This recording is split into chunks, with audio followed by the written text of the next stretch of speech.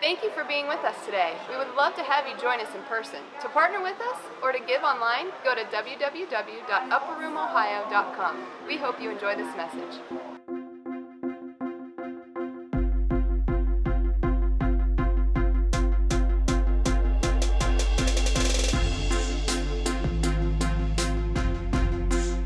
Okay, VBS this week. That was special. That was, Nicole voluntold me that I was going to be doing an activation session. So if any of you saw me try to teach to the little kids, it was really comical. And anybody see that? Anybody in here? Yeah, it was pretty ugly. It was like, now this is your legacy. This is your purpose. This is your destiny. And like these 5-year-olds are like,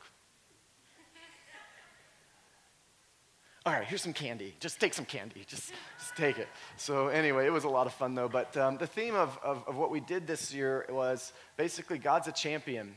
And he made us in his image. He also is the Christ, the hope of glory that lives in us. So if he's a champion, what's that make us?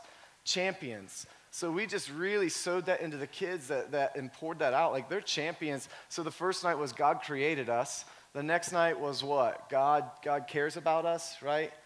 Something like that. And then the third night was God meets all of our needs. He takes care of us. What's that? God is with us. And then the final night, God is a champion. And it's just really fitting that like we need to learn who God is. And he is good. He is a good father. And that's who he is. So we really want to instill that in the kids of who is God and who are they. Their identity, knowing that their God is a good daddy, is a father, is the creator of the universe, and the creator of only good things, including them. So we sowed into like when people were making fun of you and saying you're not good enough, saying you're not pretty enough, you're not smart enough, that's a lie.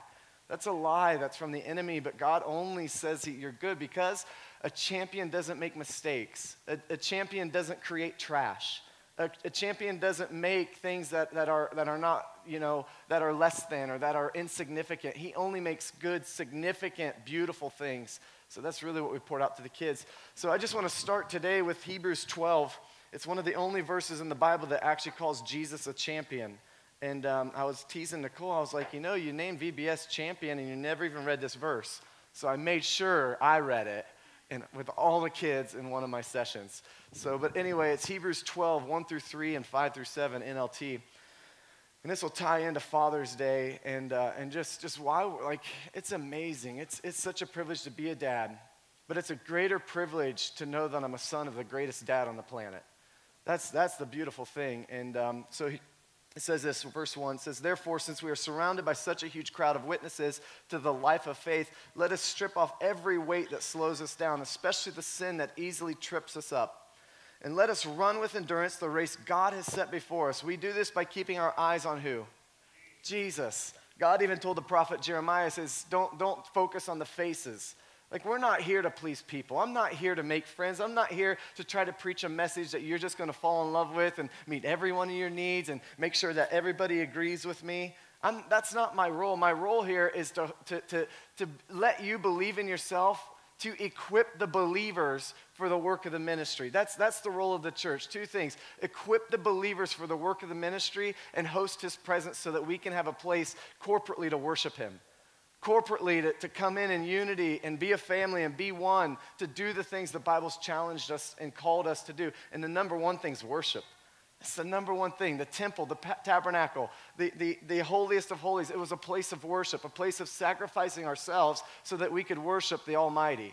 So that's really the role here. So we don't focus on the faces, we don't focus on the people, and in our lives, we'll mess up all the time if we're always trying to please people.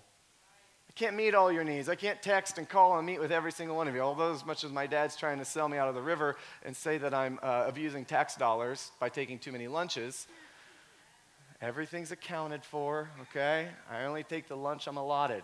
But anyway, the deal is this. I can't do it to meet everybody's needs. Covenant means you actually aren't expecting me to do that. Covenant isn't what can I get, it's what can I give. So when we focus on Jesus, it means no one can let us down. If we just focus on Jesus and our identity in him, this is what we were trying to teach the kids this week. If we just understand we're accepted by Jesus, we can't be rejected by anybody else. When we know we're accepted by the King of Kings, it doesn't matter who rejects us, because it doesn't matter, because the only one that matters is Jesus. So it says, focus and keep your eyes on Jesus, the champion, who initiates and perfects our faith because of the joy awaiting him. The joy set before him, he endured the cross. Who's the joy set before him? We are.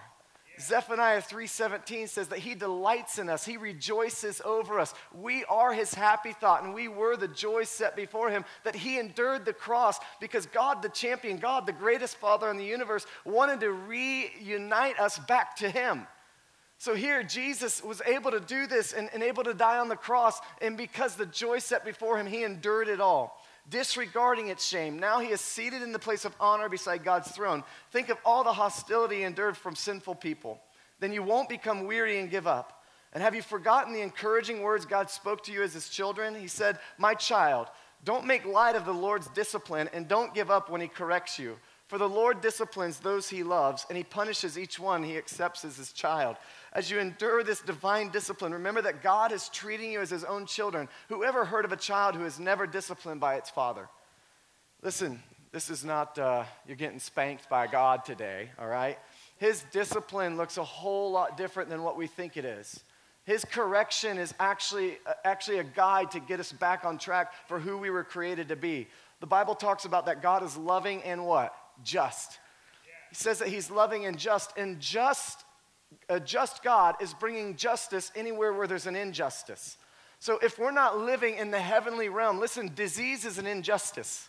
If it doesn't exist in heaven, it's an injustice. Depression is an injustice. Bankruptcy is an injustice. Divorce is an injustice.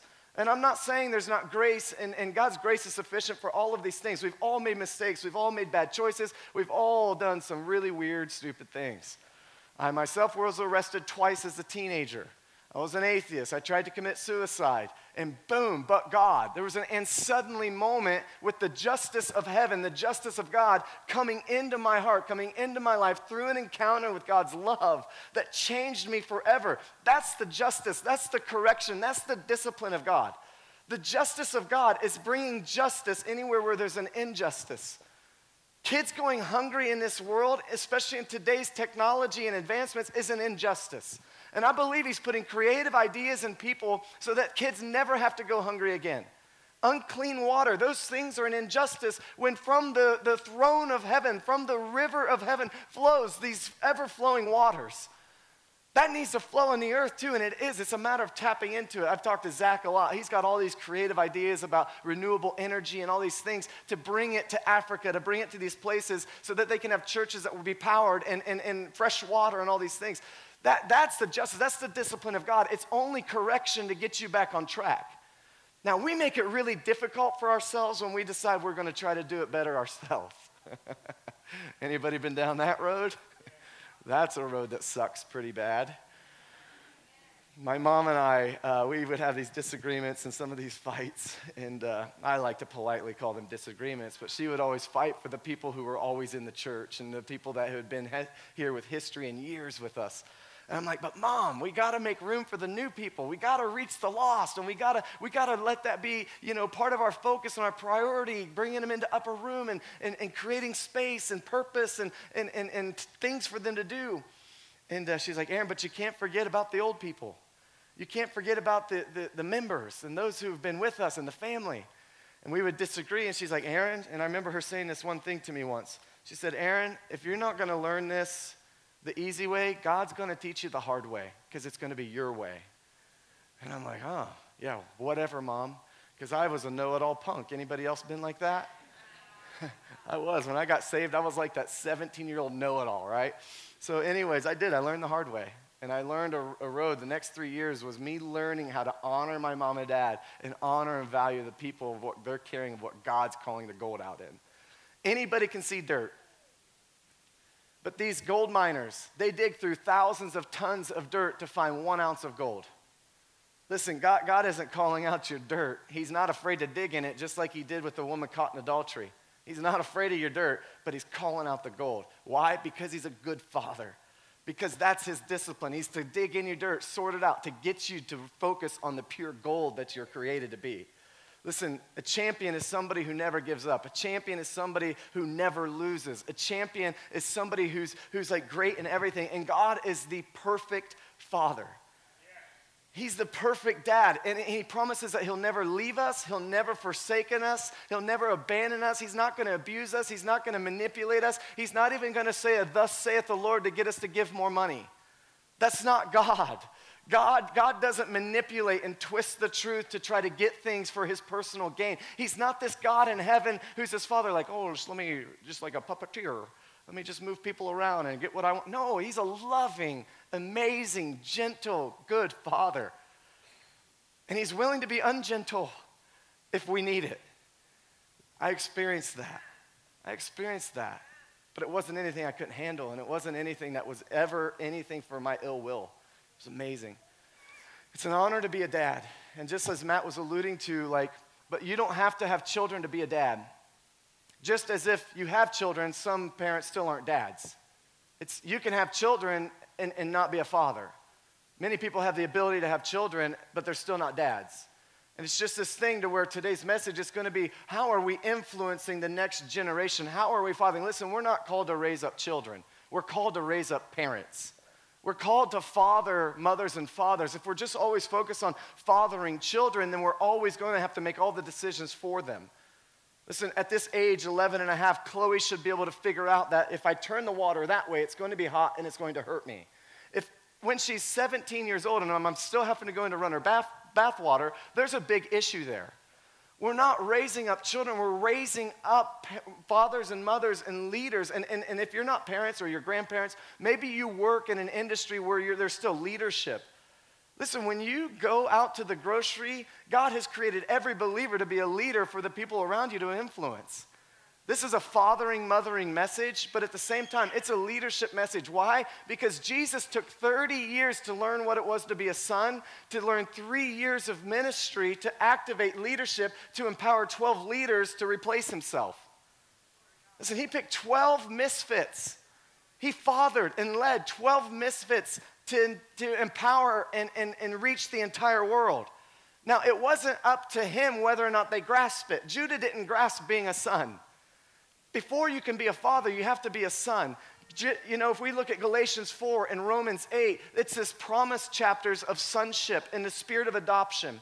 And it actually is this promise to where he calls out, whoa, that was bad. It feels like I'm just out of a porta-john. I can't get the toilet paper off my foot.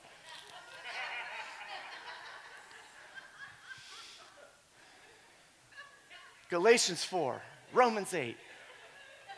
One time we took the youth to this thing called a Live Festival, and he had glasses, and he comes out, and he's like all distraught. He's like, I lost my glasses. We're like, what? I lost my glasses in the porta-john. We're like, what were you doing looking down? So, anyway, squirrel. Galatians 4, Romans 8 has this promise about the spirit of adoption. All right? And it says that we can cry out. We're no longer slaves. We're no longer orphans. In another context, he promises us to never leave us as orphans. In 1 John 3:1, he talks about that we are his children. That's what we are. He lavishes his love to us. So then we get Romans and Galatians here. He promises a spirit of adoption where we are no longer slaves or orphans, but we are sons and daughters where we can cry out what? Abba, Father. And that translates to the most closest term of endearment to where we can actually say daddy. There's something about that term when we learn to be sons, because we can't be fathers and mothers until we learn to be sons and daughters. Otherwise, we're coming from orphans and slaves mentality. So a son is understanding who I am and whose I am. A son is understanding my identity is in Christ and nothing else. My identity doesn't come from the title of lieutenant at a fire department.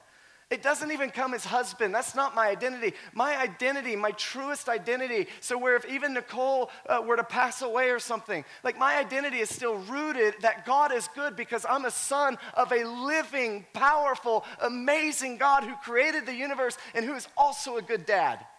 He's my best friend. So this term of endearment, daddy, is the closest term of endearment that he could ever give us. So then all of a sudden I come home from work and it's this fun event. I love it. It's like 5:20 every day, roughly. I come home, and all of a sudden, I fling open the door, everybody's doing something, everybody's kind of usually all over the place. All of a sudden I hear one say, "Daddy's home." And then they all in harmony, "Daddy's home." And they literally almost open field tackle me to give me hugs. There's something about that. When this excitement, this joy, Daddy's home. Or when my little girl, Hadassah, who's 3, when she gets hurt and she's crying and she's holding her arms up for me to take her, to pray for her and pray for her boo-boo. We don't kiss boo-boos in our home, we pray for them.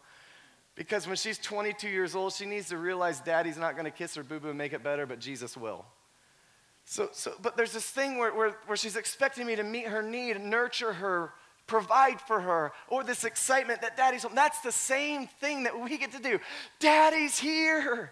Daddy.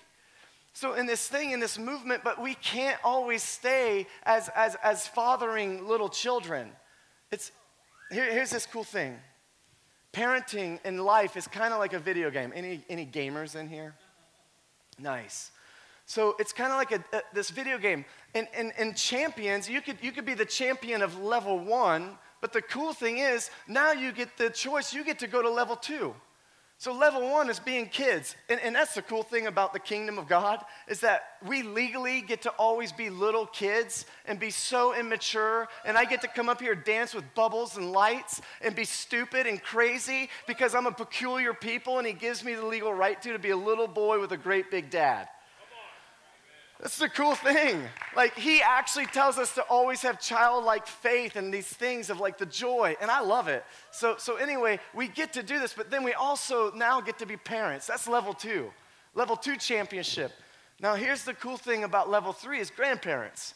You get to fuel these little booger pickers, eaters up with candy, and just fuel them up and then kick them out and send them home to mom and dad, and they have to deal with the mess later. And you're like, yeah. And then you're high-fiving your husband and your wife like, boom, we did it, nailed it. It's pretty awesome that no matter what, Grandma and Grandpa's house always has the best food.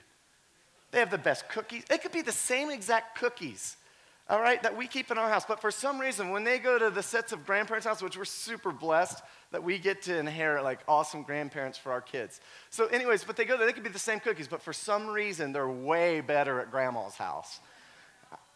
But I know the feeling. But anyways, we're called to raise up fathers and mothers, not just raise up children. Listen, there is a leadership crisis in America. There's a fatherlessness plague that's going on, and Matt's right. I met last calendar year, I probably met 100 heroin addicts. And I'd say 95% of them grew up or had a fatherless home. There is a fatherless generation that's coming up that I feel is a plague, and like we can actually do our part in here. There was fatherless people coming into VBS, little kids, and we got to introduce them to the greatest father on the planet, the greatest father in history. And when they know that, nothing else matters. None of these wounds or hurts or deep issues will matter because they're going to know they're accepted, they're his beloved. One of the greatest things that we got to witness and be a part of at VBS is 15 kids said yes to Jesus for the first time ever. That was a genuine yes. Some of them may be your kids. We had an entire family get saved coming from a home that's not filled with Christ. We're literally changing family trees by what you sacrificed to serve last week or what the church sowed into financially of what made last week happen. Like, that is so worth it in every level. But Forbes did this study and pooled experts, and 86% of them agreed that we are in a leadership crisis in America and our culture. Let me put it to you this way. The word even says this, 1 Corinthians 4:15 says there's many teachers. Some versions say there could be 10,000 instructors or guides among you, but there's few fathers. And Paul's saying, now emulate me. Look, I've sent you Timothy. I've fathered Timothy. I've sent you him. Emulate me as I emulate Christ. Like he's saying, listen, I've learned how to be a father from God. But listen, there's many people that can teach, that can correct, that can point out your faults. But there's few people. If you read the Message version, it says there's many people that can give you correction, but there's few people to guide you and get you back on track. There's few fathers that can do that. Why? Because it is so much easier to find the dirt and fix everything rather than just empower them to be who God's created them to be. Dads, it's not our job to change our children the way God created them to be. It's our job to steward them as a seed into this land, into the kingdom, and we gently correct what needs correcting at the moment through teaching self-control and teaching responsibility and teaching the love of a father by demonstrating it. My greatest ministry on this earth is not to you. It's not this building. It's not our ministry, our personal ministry. It's me showing a relationship to the Father. Next, loving my wife the way God's challenged me to love my wife in his word, and to pouring out to my 4 greatest little disciples that I'll ever impact on this earth. And part of that is giving me a gift to be able to give them the best version of me that anybody else sees. Listen, it's an injustice if they get my leftovers, or if I come home from work and they get my leftovers, or they get my abrasiveness, or they get my short fuse because everybody else took the goodness out of me during the day. I want them, and you need to ask them, you can't ask me because I think I'm doing it. But I can't wait for the day for them to be mature enough and say, what was best about your life? And honestly, it's my heart that my girls can proudly say that my dad was better than what anybody ever saw on stage. By the way, if you're new here, it's not a great message unless I cry a lot, all right? Just deal with it. I'm still stronger than most of you. As I age, I can't say all of you now. I used to be. But anyway, listen, the greatest impact I can leave on this earth is 4 new little families who are married to amazing men that hopefully look like Jesus because they were raised by a dad that resembled Jesus the best he could. It's not a pressure on me. It's not this thing that I have to be perfect. It's in that even in my mistakes, I get to glorify God and show them what grace and mercy is. Listen, that's the greatest impact I could leave to this earth, is a seed of 4 girls who know Jesus, who know their identity, and can value that their dad actually looked a little bit like God the Father. Let me move on here. There's a movie called John Q. Anybody remember it? Denzel Washington. Heartfelt, great movie. Very, very trying. His son needs a heart transplant. Can't afford it. Insurance won't cover it. Long story short, he takes the hospital hostage in order to get his son on a heart transplant thing. Listen, being a good father is a life of sacrifice. It's this thing of sacrifice that talks about covenant, that it's more about us, it's more about you, it's more about the future than it is about me in the now. So there's this quote near the end of the movie, and this is what should happen. Lola, she's a dear woman, comes to the 9 a.m., and she's been with us almost the longest out of anybody in our church besides us kids with mom and dad. And just super awesome. She's been helping with the church books since the beginning, which this year will be 20 years. And we get to celebrate 20 years as a church this year. We don't know what we're doing yet, but we should make it big. So anyway, at the end of the movie, he says this quote, and reminds me what Lola says. She lost a son and she lost a granddaughter. And she says it's an injustice not dying before your children or your grandchildren. It's this feeling of just deep, deep hurt. But he says this quote, he says, I'm not going to bury my son's going to bury me. Now, they've got snipers on him, he's going to face prison time, all this stuff, but he's sacrificing it all that his son will carry on. His son will leave a legacy. His son will live on, even if he happens to have to be put away for life or die at the moment, trying to get him on the transplant list. Listen, there's something about a father saying, as for me and my house, we will serve the Lord. That's a life of sacrifice. Joshua stood up and said, as for me and my house, we're going to serve the Lord. I'm going to be the spiritual leader. I'm going to take this thing. I'm going to demonstrate God. I'm going to reveal the love of God. We're going to worship. We're going to get into the Word. We're going to do these things, as Matt was referencing about Steve Justice's class, Steve and Sue. Like, we're going to live a life of fulfillment in Christ. There's something when a dad puts a stake in the ground that says nothing else matters. My promotion at work, the car I drive, the home we live in, doesn't matter. We're planting legacy, and his name is Jesus. There's something about the security of heaven and the goodness of God and revealing that we live for him because he's that good. I don't have to, I get to. I don't have to be sinless. I get to. I want to be. Like, I'm not perfect. We all fall short. But man, the goodness of God overwhelming us every time we mess up. Let me continue on here. Malachi 4:5 says this. It says the last two verses in the Old Testament. It says, behold, I will send you Elijah the prophet before the coming of the great and dreadful day of the Lord. And we will turn the hearts of the fathers to the children and the hearts of the children to the fathers, lest I come and strike the earth with a curse.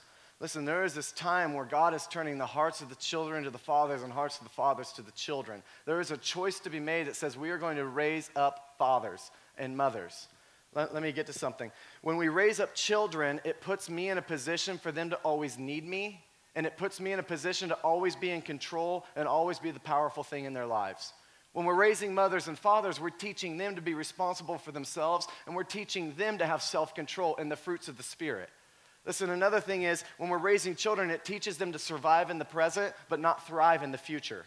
Why? Because they always need me. They always need guidance. They always need a list of to-dos. Listen, when we're raising mothers and fathers, we're teaching generational thinking, century thinking. We're teaching what it is to think about descendants and times to come and the future of what we're blazing and pioneering now, and another generation might benefit from it. Listen, there's this thing to where when we raise up mothers and fathers, there is a difference than raising up just kids. Let me put this in perspective of the fire department. If I'm raising up kids, every time I ask a firefighter to do an assignment, I have to give a list of what to do, how to do it, and why to do it. Okay, I need you to wrap that hydrant, and I need you to go this way with the threads on the hydrant. Then when you open it, go slow and turn the valve around. And then I need you to give a hand signal to the engineer to tell him water's coming. Then once that water's in, I need you to walk briskly with confidence to the front door to be the attack team. And I need you to get in there, and I need you to mask up, and I need you to go low. Listen, if we did that, I could never teach them. We need to teach them to be leaders. Say, I need you to grab the hydrant. When you're done with that, get to the front door and be ready to go in.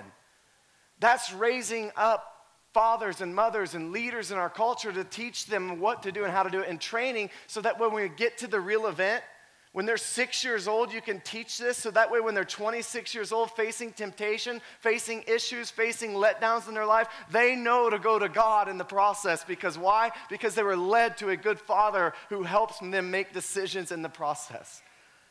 We can use this for any example in our life. Like, we're not raising children. We need to be raising generational thinkers who are called moms and dads and leaders.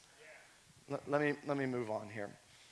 There's an orphan mentality, and listen, back to the father thing. We have to think like fathers and mothers. We have to think like sons and daughters. We have to think generationally. Listen, God is the God of who? Abraham, Isaac, and Jacob. He's the God of 3 generations. So here in this thinking, we're now thinking beyond ourselves, and we're thinking beyond to what covenant looks like and generations to come look like. Let me put it in this perspective. Okay, an orphan and a slave only thinks of themselves, and they only think for the now. Okay, if you think about that, they were still orphans and slaves coming out of Egypt, going to the promised land, but they didn't cross over to the mentality of sonship yet, because they would say things like, if we'd only go back to Egypt in slavery, we'd know where our next meal's coming from. So then what happened was there was a transition that happened, and as Joshua's leading him in the promised land, now they're thinking like mothers and fathers and sons and daughters. Now they're thinking like, oh, if we just cross this, now we can go to the promised land that's flowing with milk and honey. There's a difference in thinking to say it's just for me and it's just for now, and it's how did that person hurt me because they said this and they said that, and it was in this tone, and oh, did you see church today? They had those crazy lights and bubbles. It's not for you today. It was for the kids. You're thinking like an orphan if you're thinking that everything done here is only for you. Well, they don't sing in my key. Well, then listen to YouTube during the week. Find the key you like. Like, that's orphan thinking. It's a slave mentality. But listen, as we're thinking of generational thinking, it's, man, wasn't that amazing what they're willing to do in their whole service to impact the next generation? It was crazy. I really didn't like it, but the kids loved it. Like, did you see all that art? That's so weird, but I kind of liked it. Like, that's generational thinking, that what is to come for the future. Listen, when we brought art to the stage, some people left over that one. Parenting, fathering is a sacrificial life. And that was worth it to see kids light up to say, I can worship with a paintbrush. I don't have to just worship with a song or a dance. I can also worship with a paintbrush and express how I'm feeling in my heart towards Jesus and how good he is. Listen, it's worth losing some people in a church to make some decisions like that when we're impacting the next generation. Let me continue on here. All right, our mandate is to raise up fathers and mothers. The covenant concept is this, Daniel 4:3. How great are his signs, how mighty his wonders. His kingdom is an everlasting kingdom, and his dominion is from what? Generation to generation. We need to think eternal and bring transformational thinking from generation to generation. Listen, there were some covenant promises. And if you remember the covenant promise to Abraham, if you don't, you can look it up. And if you remember the covenant promise to Isaiah, both of those promises were for generation and descendants to come. He's telling Abraham, he's like, listen, this is a sign of our covenant. All of your people, all of your men, and all of your children need to be circumcised. And this is what the Lord, I'll pour out to you. I'll heal, I'll bless the land. And from generation to generation, it's all yours. He promised in the land. And he says, from generation to generation, your kids and your kids' kids. If we go to Isaiah, he says, listen, here's the covenant. And I'm going to give you to you and your descendants. Listen, the covenant and the fathering movement is actually moving beyond ourselves and thinking beyond that. Listen, in Europe, in England, they would take 500 years to build a church. In the first generation, the only thing they do is plant a forest. They would plant a forest for a church that was going to be built and finished 500 years later of a people they wouldn't even meet or know. Why? Because it's going to take 100 to 200 years to grow these trees that we're going to need to harvest for the church that needs to be built in 500 years. Are we thinking like that? If we go to Chronicles, we look at David's life, and David, he was told, and he thought he was going to build the temple, right? So what happens is then God comes in through a prophet and says, no, you're not going to be the one. Listen, I say this often, but it wasn't because he wasn't good with a staff and a slingshot and a crown. Like, he was awesome. It wasn't because he messed up to Bathsheba. It was because it was the next generation that carried the hammer. Listen, Solomon was the one that was going to build the temple, his son. And it was this. David then worked the rest of his life to build this dream that David had and made it into a vision. Listen, let's go to Acts 2. Acts 2:17 says this. In the last days, God says, I will pour out my spirit upon all people. Your sons and daughters will prophesy. Your young men will see visions, and your old men will dream dreams. I'm finishing up here. I don't know if Brett's still here. I hope. Anyway, here's the thing. Young men will see visions. Old men will dream dreams. So here's where we are in this story.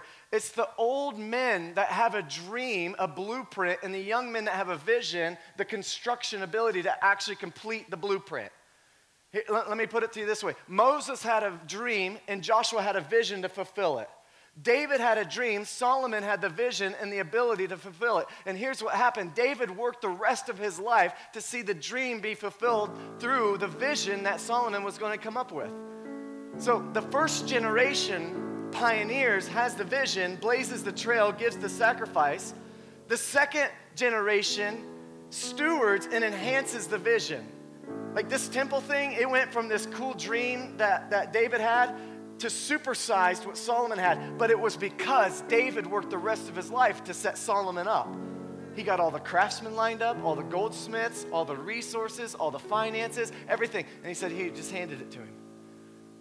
Listen, God had a dream to connect us back to him. God the Father had this dream to connect us back when we were separated by sin, when we were separated by the chaos and the crazy things going on in the earth at the time.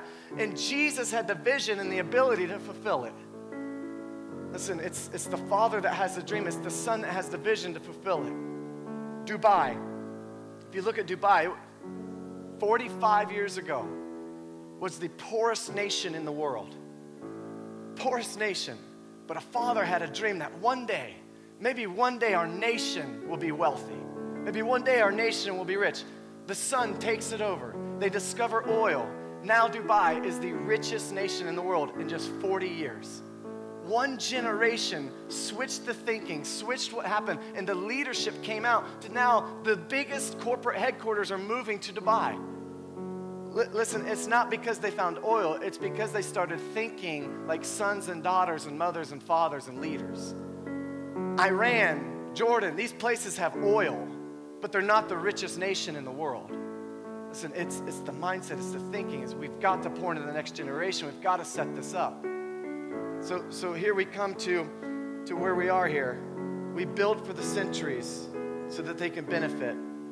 General Joshua Lawrence Chamberlain, somewhere near the Gettysburg War, the Civil War in Gettysburg, said this quote, The power of noble deeds is to be preserved and passed on to the future. Listen, many of these people fought fights that they were never going to see. You look at Martin Luther King Jr. I have a dream that one day little black boys and little white girls will play together. You know, basically that. Like he has this dream, and you think of the guys fighting the Civil War and Abraham Lincoln fighting for these injustices of slavery and all these issues. And you go through history and you go through these things of George Washington, Christopher Columbus sailing across the ocean to risk everything to find a free land for a people that they will never meet. That's fathering. To me, that's fathering. Setting up a generation, setting them up for things that we're paying for so others they can play for. Let me finish this up. Parenting, it's being champions. It's championing others to believe who God created them to be. Here's what I'm going to do. I'm going to leave you with 2 quotes, and I want to read Nicole's book to you. This is special to me because she wrote it, and I love my wife. But this was meant to be a seed that would fall on the ground, just like John says. A wheat is only good, actually, if the seed falls on the ground and it dies to produce other seeds later. We're seeds. Eventually, we're going to fall on the ground. We're going to produce a harvest. We've declared that over my mom's death and Drew, who passed away, that was tragic. BJ, so many others that are close to us here that have passed away. We've made a declaration that their bodies would be a seed in the ground to produce a harvest, that their life was not in vain. So we look at this book as like this was a legacy book, and we're going to read it here in a minute. But let me leave you with this thing. We need to live like we're going to die today and plan like we're going to live forever. Let me just say that again. We need to live like we're going to die today. There were some things that I didn't say to my mom because I had so much faith she was going to be healed. And I'll be honest, my faith was so strong it almost crossed probably in denial. And there was things like, I love you, I appreciate you, thank you for everything in my life. When Drew, before he passed away, even the day before he passed away, I told somebody, and if you don't know, 2 years ago, November, Drew, Christy's husband, they were leaving church here, and they were leaders here, and he died in a tragic car accident.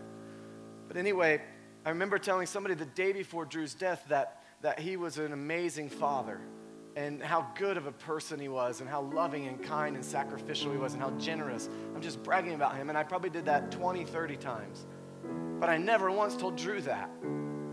So I need to live like I'm going to die tomorrow or today, to where there's no regrets. Listen, I don't need to filter my mouth because no one's going to overdose on love and affirmation and acknowledgement and acceptance when I just pour it out as compliments. Can't overdose on that. But I need to plan for a future to set up a legacy, a generation. That's fathering. So here we have this book, and I'm going to read it like kindergarten style, okay? It's short. There's a few for sale out there. If this reminds you of your earthly father or whatever, or if you don't have one, your kids, it's really good. It says this: My dad is the best dad ever. It's the title of the book.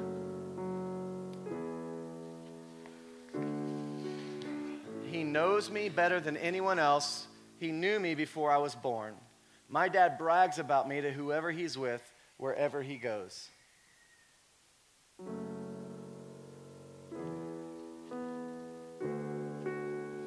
My dad always makes sure I'm taken care of and have everything I need. He gives good things to me and others too, and his gifts are always perfect.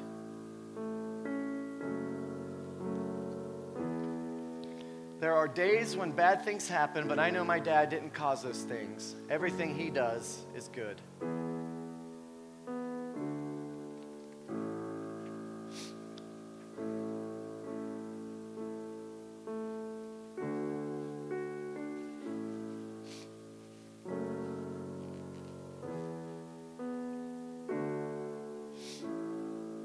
We find this happens often when people read her book. I handed this to a lady on the airplane last week and gifted it to her next to me when we were going to Minnesota. And I noticed she read the whole thing, and then she just started weeping. And then she just held the book here. And after 10 minutes, I'm like, oh, what's happening? 10 minutes later, she's like, it puts everything in perspective. She had just been on a journey. Her mom died 2 days prior. She was coming back home. There wasn't reconciliation in their relationship, and her mom passed away. And she's like, all I need to know is that my dad is good, that I'm accepted by a really good father in heaven. And it just touched her. So when I read this book, I remember those stories of going to a home full of trafficked women, and Nicole read this too, who didn't have dads. And now they're being introduced to a really good one.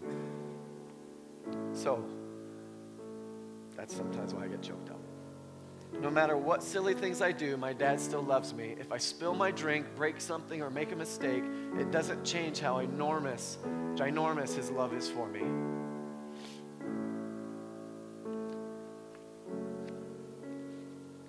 When I'm scared, my dad helps me be brave. When things aren't really going so great, or when I'm not sure how things will end up, I know my dad will be with me.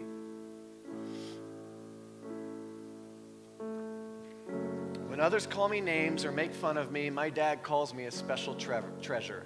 If I'm feeling sad or angry, I know my dad will help me feel better because he is oozing with love for me. His perfect love means I don't have to worry, be afraid, or be left out.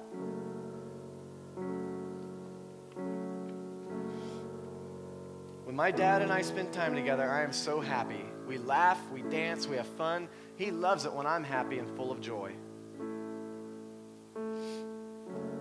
On every one of these pages, it's scripture to back what's being said there.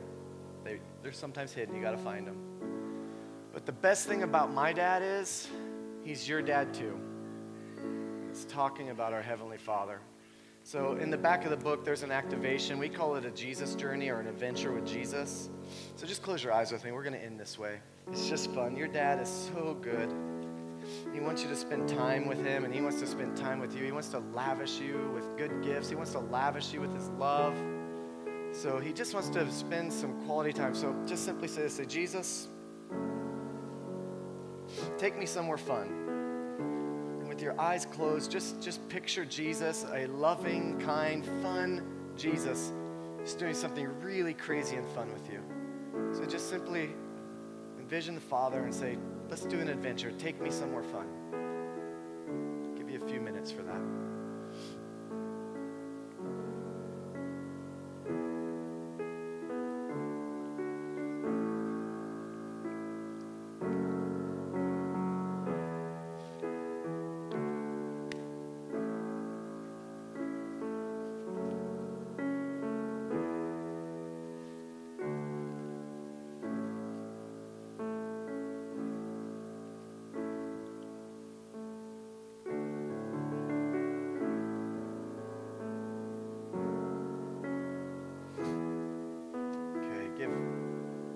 Father just give you a big bear hug. Just a big squeeze hug, like he's going to squeeze your eyeballs out. Now give him a high five. All right. How many, by a show of hands, just did something really fun and creative with Jesus? Show your hands, most of you. Yeah, almost all of you. That's as easy as it is. It's not some weird new age imagination thing. That God wants to spend time with you. He gave you the ability to creatively think, to have imagination, to think beyond the now, to think for the future, to set up legacy and generations. As much as he gave you just this moment to do something crazy with him. We've had guys say, oh yeah, I shot machine guns with Jesus. Actually, Zach back there had that. We're like, well, what was the target? Was it like the devil's head or something? Like, what were you shooting at? And, people to go moon jumping and like planet jumping and scuba diving and all these things. So anyway, it's a really fun thing. We do it with our girls all the time, and that's as simple as it is, and it's really easy. So could you just stand with me?